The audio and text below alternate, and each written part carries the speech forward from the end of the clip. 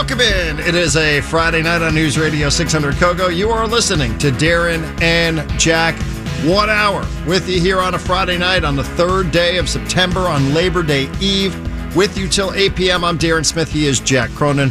Thanks for making this part of your holiday weekend. Jack Cronin, Labor Day weekend. How are you doing? I'm doing great. Hey, we're off on Monday, so I'm doing even better now. Say what? Yeah, we're both off on Monday. This is great news. The powers that be have been very generous to us and given us the day off on Monday. So we actually have a real holiday weekend to look forward to here in about an hour. Tell us everything you know about Labor Day, Jack. Take us back to the late 1890s here and tell us the history of Labor Day, since not many people will be thinking about it this weekend as they're enjoying a 3-day weekend like you and I are, as they're getting set to go out to the beaches, to the barbecues, to do what it is, maybe going to ball games. Maybe we'll see some people at Torero Stadium this weekend, since you and I will be in the same facility at the same time for the first time in about a month coming up on Sunday. Tell us everything that you know about Labor Day and why it is that we get an end of summer holiday weekend. Well, I mean, look, I don't know the exact history of it, but what it does is it honors the everyday working person, in particular those who work in organized labor. But this honors the commitment to hopefully a better working relationship in the future, right? Whatever level that we're talking about. It's a nice day to take 2 seconds and remember that kind of relationship and celebrate the day off, and it's a well-deserved one, I think, here, especially what we've been through. Nobody complains about Labor Day, right? Even though some people might be against the concept of unions, or the overreach, I would say, is a better way of framing that, of unions. But, that very much now, 40-day work weeks, getting a couple of weeks off, maybe getting some maternity leave, now some paternity leave, getting an extended weekend here at the end of the summer. It feels like we're all on the same page with this, even though at times it's often said that, perhaps unions do a little bit of harm in addition to the good that they've done and created. But everybody would agree, we just want to enjoy a 3-day weekend. Right, exactly. And so again, if you're, and Darren has a good reminder for you out there, if you take, 30 seconds to just think about what relationship you might have in the workplace, whether it be union or non-union, whether it be employer or employee, whatever it is, just think about that great relationship you have, and hopefully you celebrate maybe working toward a better future together coming up on Monday. Did you ever have to, Jack, when you were in school, did you ever have to read The Jungle, the Upton Sinclair book? I did, yes. I mean, that's like what working conditions were actually like back in the day in this country. Like, it's amazing because you hear about so many of these places all across the world, right? It's often said about sneaker manufacturers, about the way cell phones are built. And you start feeling guilty when you're rocking a pair of new sneakers, a pair of kicks from Nike or something that was created somewhere else, and you hear about some of the working conditions there. Like, that was what was going on here in the 1800s in this country, and even in the early 1900s, which is how we ended up, hopefully in a much better place than where we were when books were being written about working conditions. Right, and by the way, there are some people out there who would tell you that some of those conditions still exist here, and we're always working toward a better thing, a better, work week, work day conditions, etc. We're always working toward that thing. And even, having been lucky enough to travel here recently, even in some other countries you would consider to be developed countries, there are still quite not the protections that we enjoy here, from certain wages and certain, contracts and expectations and that kind of thing. So there's always work to be done, as long as everybody figures out that we're on the same team. You ever been part of a union? Ever been in one? No, I've not. And I'm not, I'm kind of agnostic on the topic. You mentioned how they get a bad rap sometimes, and that comes from the overreach, right? That becomes from, hard tactics and overreach and mandatory this and mandatory that. But the bottom line, it's a concept that's useful in many cases.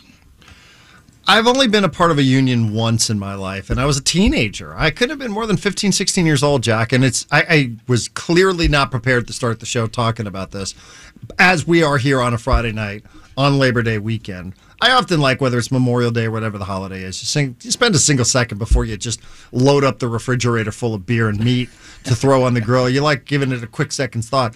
I was in a union. I worked at a grocery store where I grew up on the East Coast in New Rochelle, New York, and you paid union dues, and you'd see it come out of your check, even though I'm a minimum wage employee at the time. And, what did I need a union for? I'm 15, 16 years old, right? But, once upon a time, then I found myself in a little bit of a situation where I had done something incredibly stupid, and I needed the union to help me out. I had a behavioral situation pop up, and the union then was going to take my side or represent me. So I had to go like find my shop steward and all this sort of stuff. Like, what the hell was I doing? I was 15, 16 years old. I'm not working in some factory.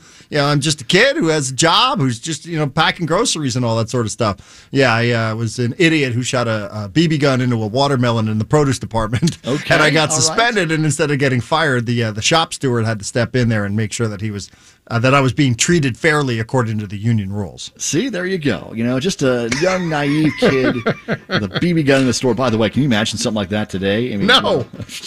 But yeah, you're just a young, naive kid having a good time, and yeah, you probably would have been fired on the spot had you not had the representation. I probably should have been fired on the spot. Well, I got to be honest. Looking back now, why are we shooting BB guns into watermelons inside of the grocery store? That sounds like a pretty terrible thing to do. That's not good. Not a good situation. Yeah, but you've learned from that. You're a better person now. I would guess. Yeah, I would guess. Well, hey, I know this also. This weekend, heading into Labor Day weekend, Jack, it is sort of, as you look around a little bit, as you and I get set for the show, and as we get set for ourselves to enjoy a 3-day weekend. Although, again, you and I will be out there at Torero Stadium with San Diego Loyal and LA Galaxy 2 at 3 p.m. on Sunday.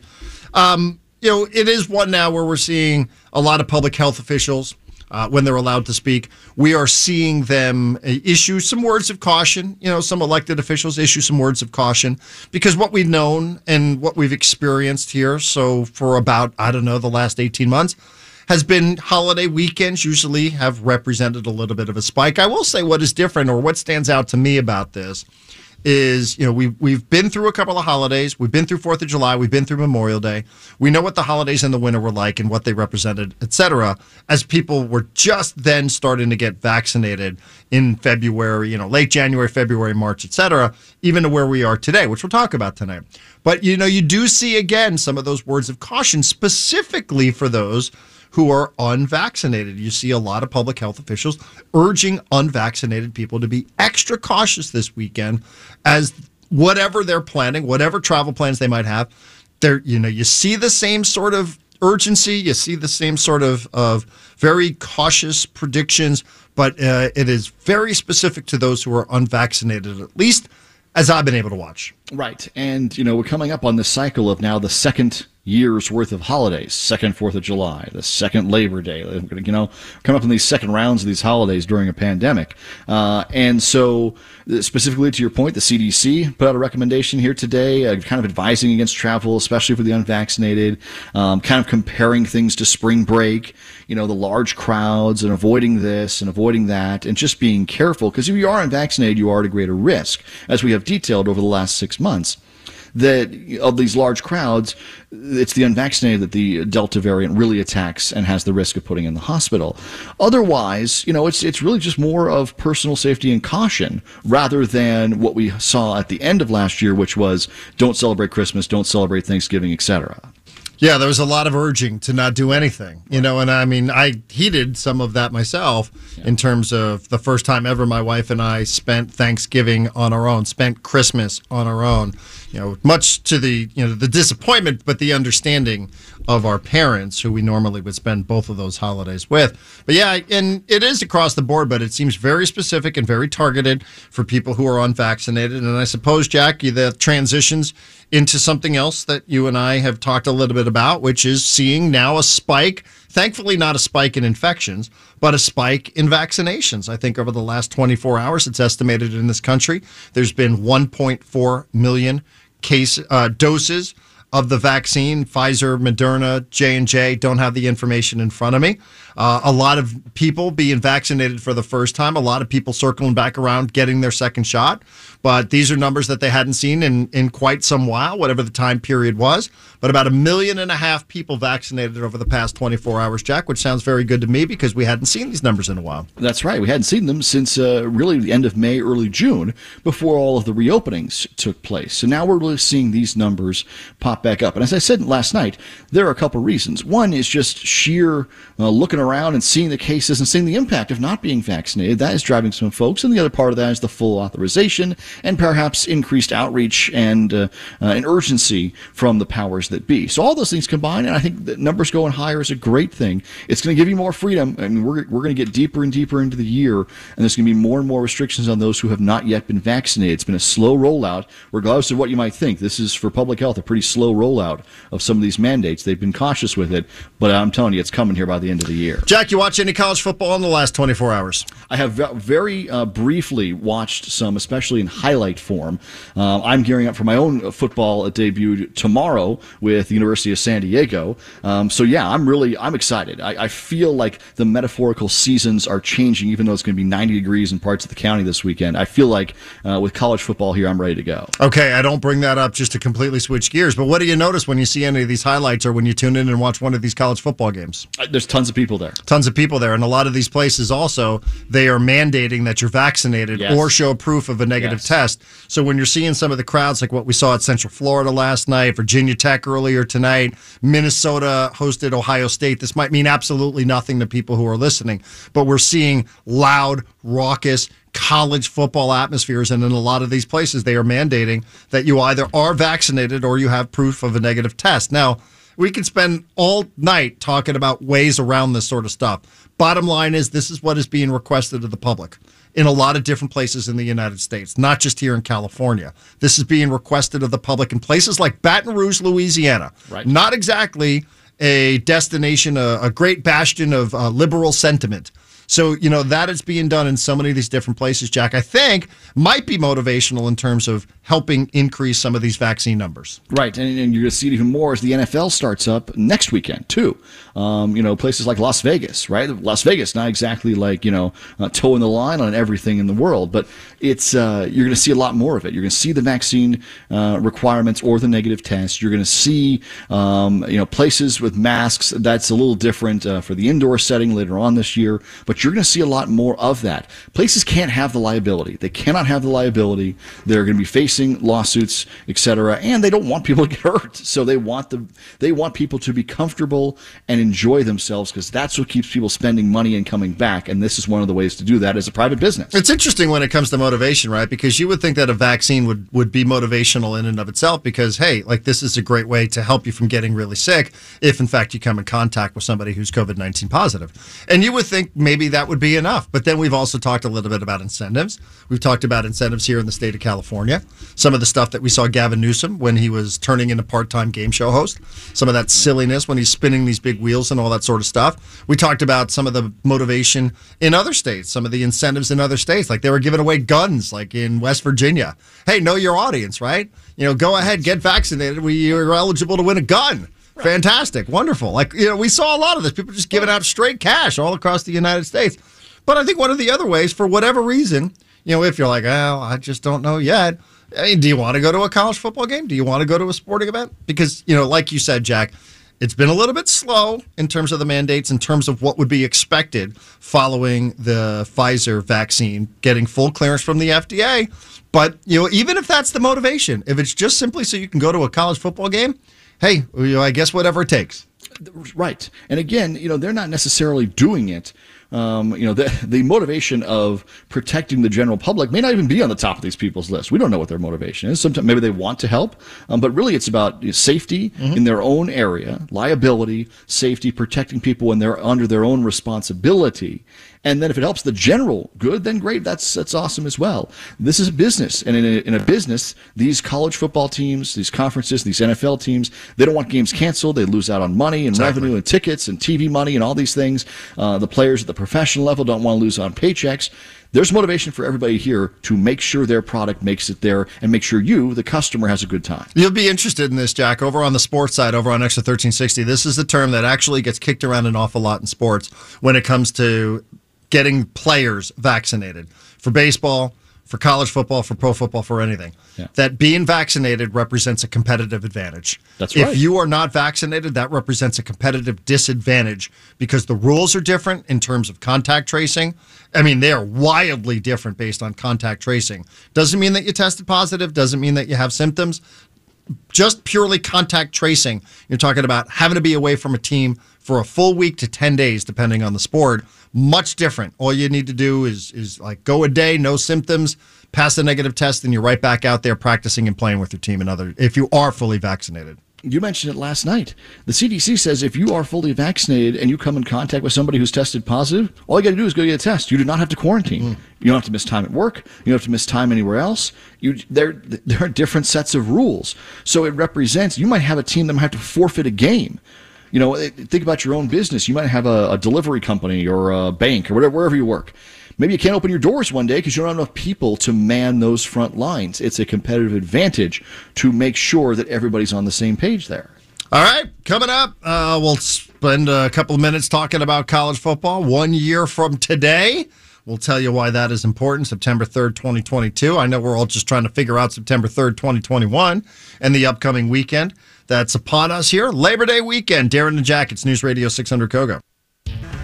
Welcome back, Darren and Jack. It is News Radio 600 Kogo. Nobody knows you like you. That's why iHeart is giving you your very own station. It's called My Favorites Radio. It's a station that plays nothing but the songs that you've thumbed up. You can even show off your amazing musical taste and share your station with friends. My Favorites Radio, only on iHeart. Number one for music, radio, and podcasts, all in one app. What an app, the iHeart Radio app. Darren and Jack with you. Speaking of college football, Jack, 1 year from today, San Diego State is going to open up its new stadium there in Mission Valley. I drove past it this morning. I happened to be on Friars Road, had a business meeting this morning at about 9 a.m., a little bit closer over towards Fashion Valley Mall. So drove right across Friars, right over the 15 freeway so I could make it up here to Serra Mesa, so I could make it to the iHeart offices. Man, that sucker looks like it's ready to go, but they got a year before the first official event will be at whatever it's going to be called, Aztec Stadium in Mission Valley. Oh, man, can't wait. It's really, it's coming along nicely. I, too, just drove by it recently. There's a lot more up than I would have expected just a year out, and I have said that throughout the entire process because they've been ahead of the game. They've been ahead of schedule here. Ahead of the normal schedule, I should say. They've been on their own timeline, but been ahead of the schedule that you might normally consider for something of that magnitude. And so it's coming up quick, and in a year you will see a transformed Friars Road and Mission Valley site with the old stadium already gone and the new one already in place. That's an interesting part of the story, and I'm sure this has been chronicled and it's been documented. I had an opportunity recently to speak with the athletic director at San Diego State, John David Wicker, and he was telling me, remember it was a little bit controversial when they decided, and I don't know if the controversial is the right word, let's just say it was a little bit of a surprise when San Diego State decided, after it purchased the land and purchased the stadium, it just decided, all right, that's it. We're tearing this place down. No more events here at SDCCU Stadium. Remember that? Like, it was sort of met with a little bit of confusion. People were a little bit surprised, that they just decided, like, that's it. This stadium has held its final event. We're going to knock it down. We're going to go play in Carson, California, which is where they're going to play tomorrow. I mean, we remember that, right? But, as it turns out now, Jack, through the pandemic, that decision actually, and listen, I'd love to give J.D. Wicker a ton of credit on this for having foresight.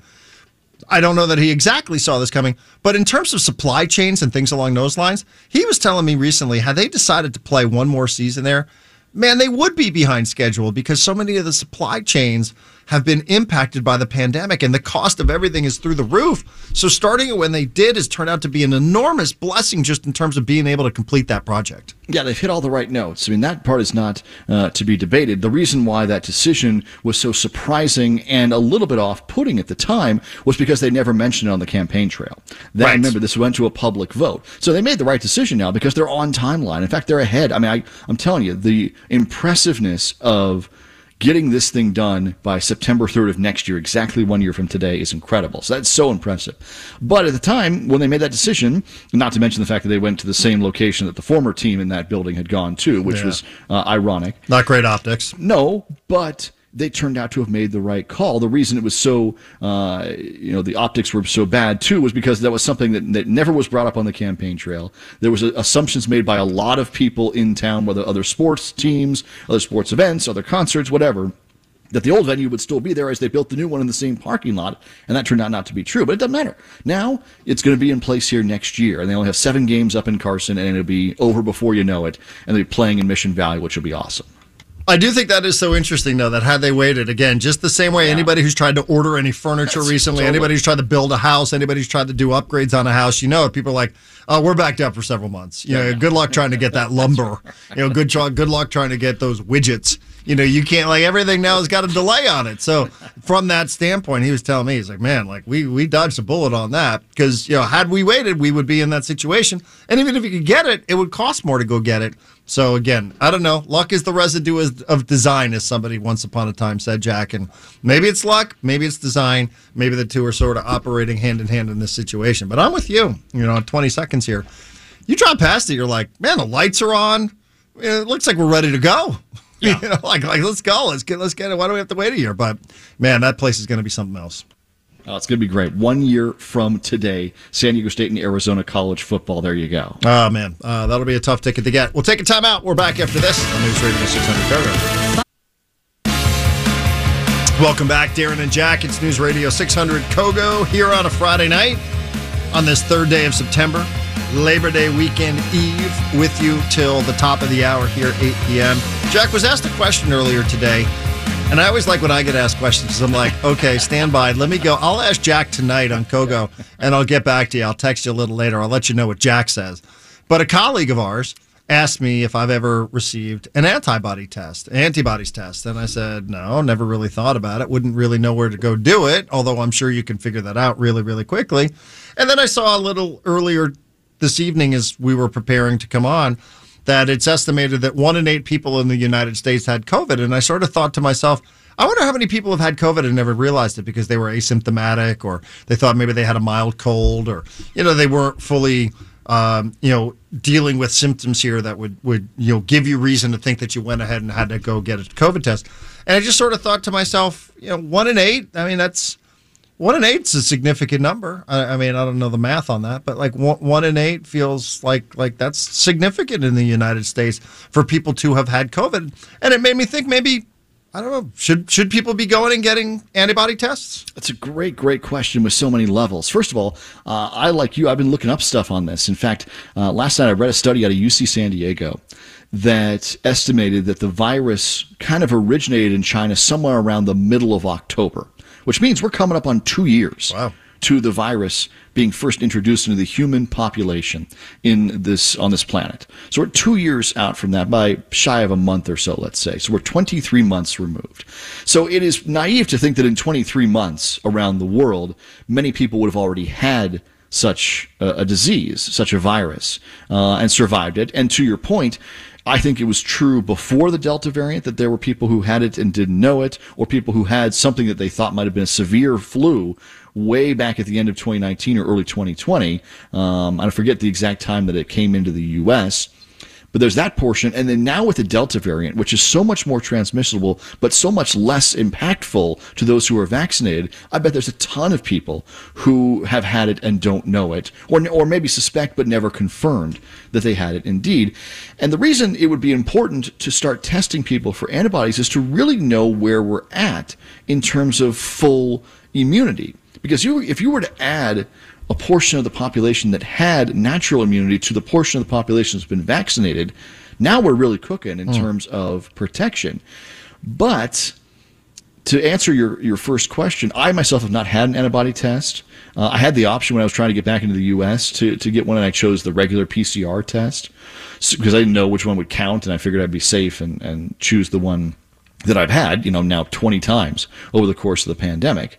So I wonder, I don't think it's necessary, but if they start offering them for free, maybe it's a good indicator of populations and kind of where we stand. Are they offering them for free? Can you go? I mean, I've been traveling a lot on my way home. I've not so willy-nilly, but I've been stopping by San Diego State on a weekly basis to go ahead and get tested. Again, fully vaccinated, just because, Delta seems to be everywhere, and I've got responsibilities just like you do. We're around a professional sports team, so I just want to stay ahead of it. It's not a major inconvenience. You're sort of used to the Q-tip up the nose thing by now. But just for my own peace of mind and for the peace of mind of others around me, you get the results back in a couple of hours, so it's really no big deal. But what would I want to? Again, I suppose I can Google this.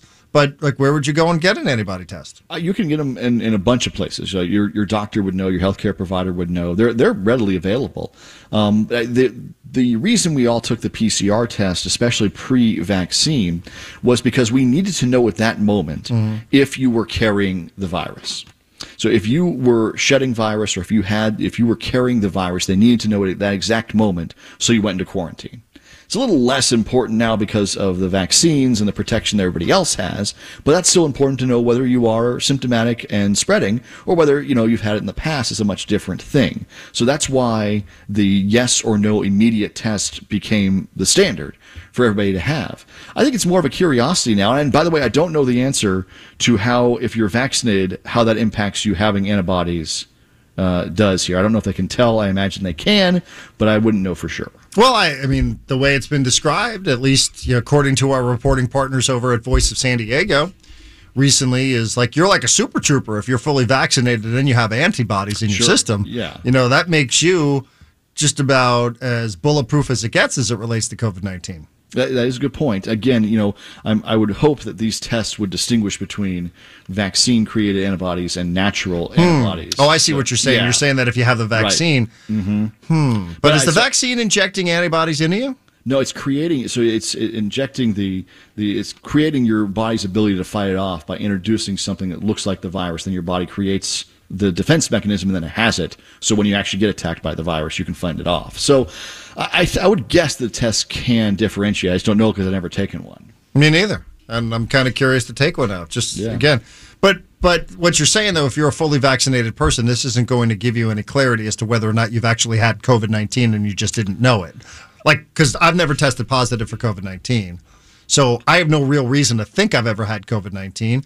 But I'm guessing that there's been countless people around the world who have had it and who just haven't known it because they were asymptomatic. So from that standpoint, if I'd like to know if I have it definitively because I'm fully vaccinated, I might not be able to get that answer through an antibody test. I just don't know. I don't know for sure. I don't want to steer you the wrong way. Well, you better not because it's a public health crisis if you steer me the wrong direction. That's right. Exactly. So, again, I would say take the PCR, the yes or no test. If you're looking to know at that moment whether you have it and whether you can spread it, that's the test you take. And so that's the more important one, even in this late stage. But that's not the test I want. I want to know if I've had the antibodies. I want to know if I've had COVID. Go for it. I think you can do it. I think you go for it. I think, satisfy the curiosity. And if you do have the natural antibodies, to your point, you're even that much more protected. Yeah, that's what I want to know. That's what I want. I mean, that's what I want. I want to know if I have the natural antibodies. Yeah, well, then I think I would call your doctor or go, your pharmacist and ask the question. I think they would absolutely be able to provide you with the answer. Absolutely. Yes. Definitively. Yes. They could tell me that if I've had COVID, I just didn't know it. I think they can, yes. So let's see. Let's figure it out. I don't know why more people aren't curious about this. I feel like this should be a bigger deal. Well, because the vaccine is the number one thing. Well, okay, but I've been there, done that. Now I'm just waiting on booster shots, and I also would like to know now if I've had COVID, I just didn't know it because I see 1 in 8, and I go, it could. Yeah, maybe. I mean, maybe you're like, oh man, that really crazy flu that I had right before. There were a lot of funky people in this building. I will tell you that right now. I'm not going to name any names, but you know what I'm talking about. Right. There were some people who had some funk going on right before we all got shipped back home at the beginning of March. Like in February around this building, there was something floating around in the air inside of iHeart. I hope I'm not saying anything that's going to give me trouble. But there were some people who were dealing with stuff, and in hindsight, you'll kind of wonder. I wonder what that was. Okay, so yeah, so if somebody got sick and you got it back in February of last year, okay, maybe it is, or maybe I don't know. I think again the number one thing is to get the vaccine, and then we'll worry about that. But it is interesting if we got a full coverage of whether people had it and got vaccinated or had it and didn't get vaccinated, we would be able to add those numbers up. I saw a story today, too, and they were talking about, we mentioned a little bit earlier, over the last 24 hours or so, it's estimated 1.4 million Americans have been vaccinated, a number that we hadn't seen quite in a couple of months. A little later on in the body of the story, Jack, it was interesting phrasing. So again, I'll toss this past you because it caught my eye. And it said, and I quote, just 61.7% of eligible Americans have been vaccinated. Just 61.7%. About 175 million or so have received one shot or are fully vaccinated. Is that a just as in only number for you? 61.7% of eligible Americans? Does that number seem low to you? About right? Is it just? Is it disappointing? Because again, maybe I'm interpreting wrong, but I see just and I'm like, it's an interesting way to start the sentence. Yeah, I think so. Given how long and how widely available for free the vaccines are, I would consider that to be low, especially because of where we are in San Diego. Just to use our little county, which would be the 30th largest state if it was its own entity, as an example, we're at 85%, 86% now. 86% of San Diego's had at least one shot. So those two numbers, that's a pretty big difference. And so, yeah, I think I would use just, and because until I got to somewhere around the 80% mark, maybe 75, 80, I think just is okay. Just. Yeah, okay, just. good. Yeah. So the just is justified. Just is justified, yeah. Jack is saying just is justified. You say that 5 times fast, everybody out there. Yeah, I saw that. And I kind of caught my eye. I went, huh. I wonder what projections were. I mean, we heard what President Biden said using a timeline of July 4th, and we came up well short of that. But where we are now heading into Labor Day weekend, again, another benchmark moment on the calendar for whatever that's worth. Yeah, I mean, I wonder what we would have projected or hoped for in this situation. Well, like you said, they wanted to get to 75% by July 4th. Here we sit on September 4th almost, and we're at 60 whatever percent. So 61.9. I'm sorry, I said 61.7. It's 61.9 just to update. All right. So, I think that would be a disappointing number for those who were in charge. Again, given out that we have had vaccines since December 14th, and we're now sitting here in September of the next year, and we haven't gotten to what the beginnings of herd immunity start to be, which is 75%. I think that would be disappointing. We're not going to have a traffic jam here, are we, when people start going for their booster shots? If we're starting to see an uptick in people getting vaccinated for the first time, as mentioned, 1.4 million doses estimated over the last 24 hours in the United States. If all of a sudden all of us who are fully vaccinated go running off to our pharmacies to go get our booster shots, are we going to create a little bit of a traffic jam here? Are we prepared for that? Are we dealing with a surplus? It's interesting. So the governor has mentioned that California is ready to roll them out. Believe the U.S. government if you want to or not. It's up to you. The governor says California is ready to roll it out. It will be staggered. So first you'll get the immunocompromised. Then it will start to be on a staggered rollout 6 or 8 months after your last shot, which means a slow number of people first and a large number of people later, giving you time to backfill the stockpile. The U.S. government is investing in manufacturing sites. Pfizer says they have enough vaccines. So everybody says the right things right now. So I'm going to go ahead and say we're going to be okay, especially given the fact that since only 60-something% of people have got it, we got a lot laying around, ready to go. I think we'll be okay come the third shot. I have a quick thought on what I alluded to there with a little bit of snark in my tone about the County Board of Supervisors voting 3-2 in favor of declaring public health misinformation to be a public health crisis. Oh boy, this one's going to be studied in all sorts of free speech classes for the foreseeable future. Right. I mean, if you look at the letter of what was passed in the resolution by the Board of Supervisors, 3-2 on party lines, all they're going to do is launch a website and maybe some social media channels and put out some documents and some flyers and some online material and says, please do this, please don't do this. So at its basis level, really nothing happened. It's much more of a headline-grabbing thing than what actually is happening here in San Diego. But those books that you're talking about, those free speech classes you're talking about here, gives people the heebie-jeebies if you start telling everybody that not only do we disagree with what you say, but now we're going to legislate your ability to say it or not say it. That starts to get a little wonky. If you go even further. So that's what people are worried about in this initial step. I would say that is a legitimate concern. I understand the spirit of what it is that is being discussed here, but people do worry about, I've had an Irish grandmother who used to have a remedy for everything was that you just put a little bit of Irish whiskey in your tea and you'd sweat it out before you went to bed. I don't know that would be cleared by the CDC or the FDA. That said, I realize that that's a bit of an extreme when we're talking about home remedies or witch's brews, things along those lines. But I know that this is, we all see the same videos, right? Like we all see the same people addressing in public commentary, city council, or speaking to the County Board of Supervisors. And I don't know where people are getting some of this stuff. I mean, it's this, I see it as the same level of crazy as everybody else. but I don't know is that a public health crisis? I mean, gosh, that's an interesting one to pay attention to. It really is. I mean, it's one thing to say, hey, every time somebody says something that we think is wrong medically, we're going to put it on our website, the thing that we think is right. That's one thing to say that. But, are there next steps? Are there penalties, fines? Is there jail time, right? Like, how Orwellian or 1984 do you get with things that you disagree with? As noble as the cause may end up being. I mean, it's one thing to say, please get vaccinated.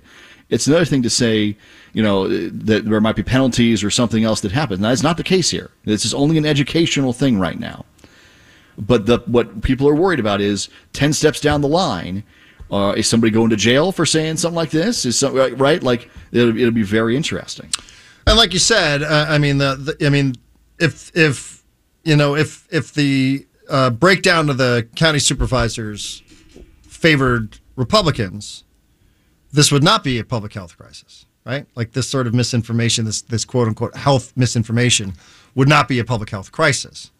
But because the Democrats have control of the county, then it is a public health crisis, right? So like that sort of speaks to, even some of the gray area of this whole conversation. Yeah, and we've had a gray area the entire pandemic. Which things get shut down and which things are legally protected and can't be shut down. Where is the line on that? Whose jurisdiction is it? And is everything a public health crisis in the literal sense or in the ancillary sense? And how far do you get to go? Well, that's why you have elected officials. And so those are things to think about. As we keep saying, elections have consequences. That's right. And, again, right, wrong, not sure. Just know that this would probably be 3-2 if the board breakdown was more Republicans than Democrats, and then we wouldn't have this as a public health crisis. Anyway, just some light topics for you to think about over Labor Day weekend. We'll be back after this on News Radio 600 Kogo. Join the Give Local movement on September 9th. It's presented by PNC Bank, committed to the San Diego community. San Diego Gives, I'm so sorry. San Diego Gives is a 24-hour event to support local causes. Learn more at sandiegogives.org. sandiegogives.org. Well, Jack, we talked a little bit about Mission Valley, and I know we keep one eye on what's happening in the Midway District. A little bit of news coming out of the sports arena site today. Yeah, Steve Tadlock's going to be the new GM there. He comes from Fresno State's Save Mart Center in the Central Valley, similarly sized arena. And so it's just a reminder, first of what the Hahn family and Ernie Hahn have done for that site over the last 3 decades, but also that it's going to be continued to operate in pretty similar fashion until the city figures out what it wants to do there over the next 2 years or so. We're still going to have concerts, still going to have sporting events and swap meets and the whole thing. So that is a functioning site as it exists for the sports arena for, I would say, the next 2 years at least, if not much longer. Ever been to the swap meet? I have. I've been. At least driven by it. Oh well, I don't know that I've. You didn't go in there and swap stuff. Like, is that what goes on there? Yeah. You didn't go in there and barter. I don't think for some pelts. But I think I've been there. I've been there during sporting events. Either the setup was happening or something else. So I know the traffic and all the setup that goes into that area, which is a pretty large parking lot. I mean, decades with a Hahn family name associated with that piece of property. I mean, that is legacy right there. Yeah, that's we'll have plenty more shows. Coming on the sports arena site and the Midway District as well. Jack, have an outstanding weekend. We'll see you Sunday. Absolutely, buddy. 3 o'clock. Let's do it. 3 o'clock. We'll see you down there at Torero Stadium for San Diego Loyal and LA Galaxy 2. For Jack Cronin, Darren Smith, enjoy your holiday weekend, everybody, and thanks for tuning in. See you Tuesday on News Radio 600 Kogo.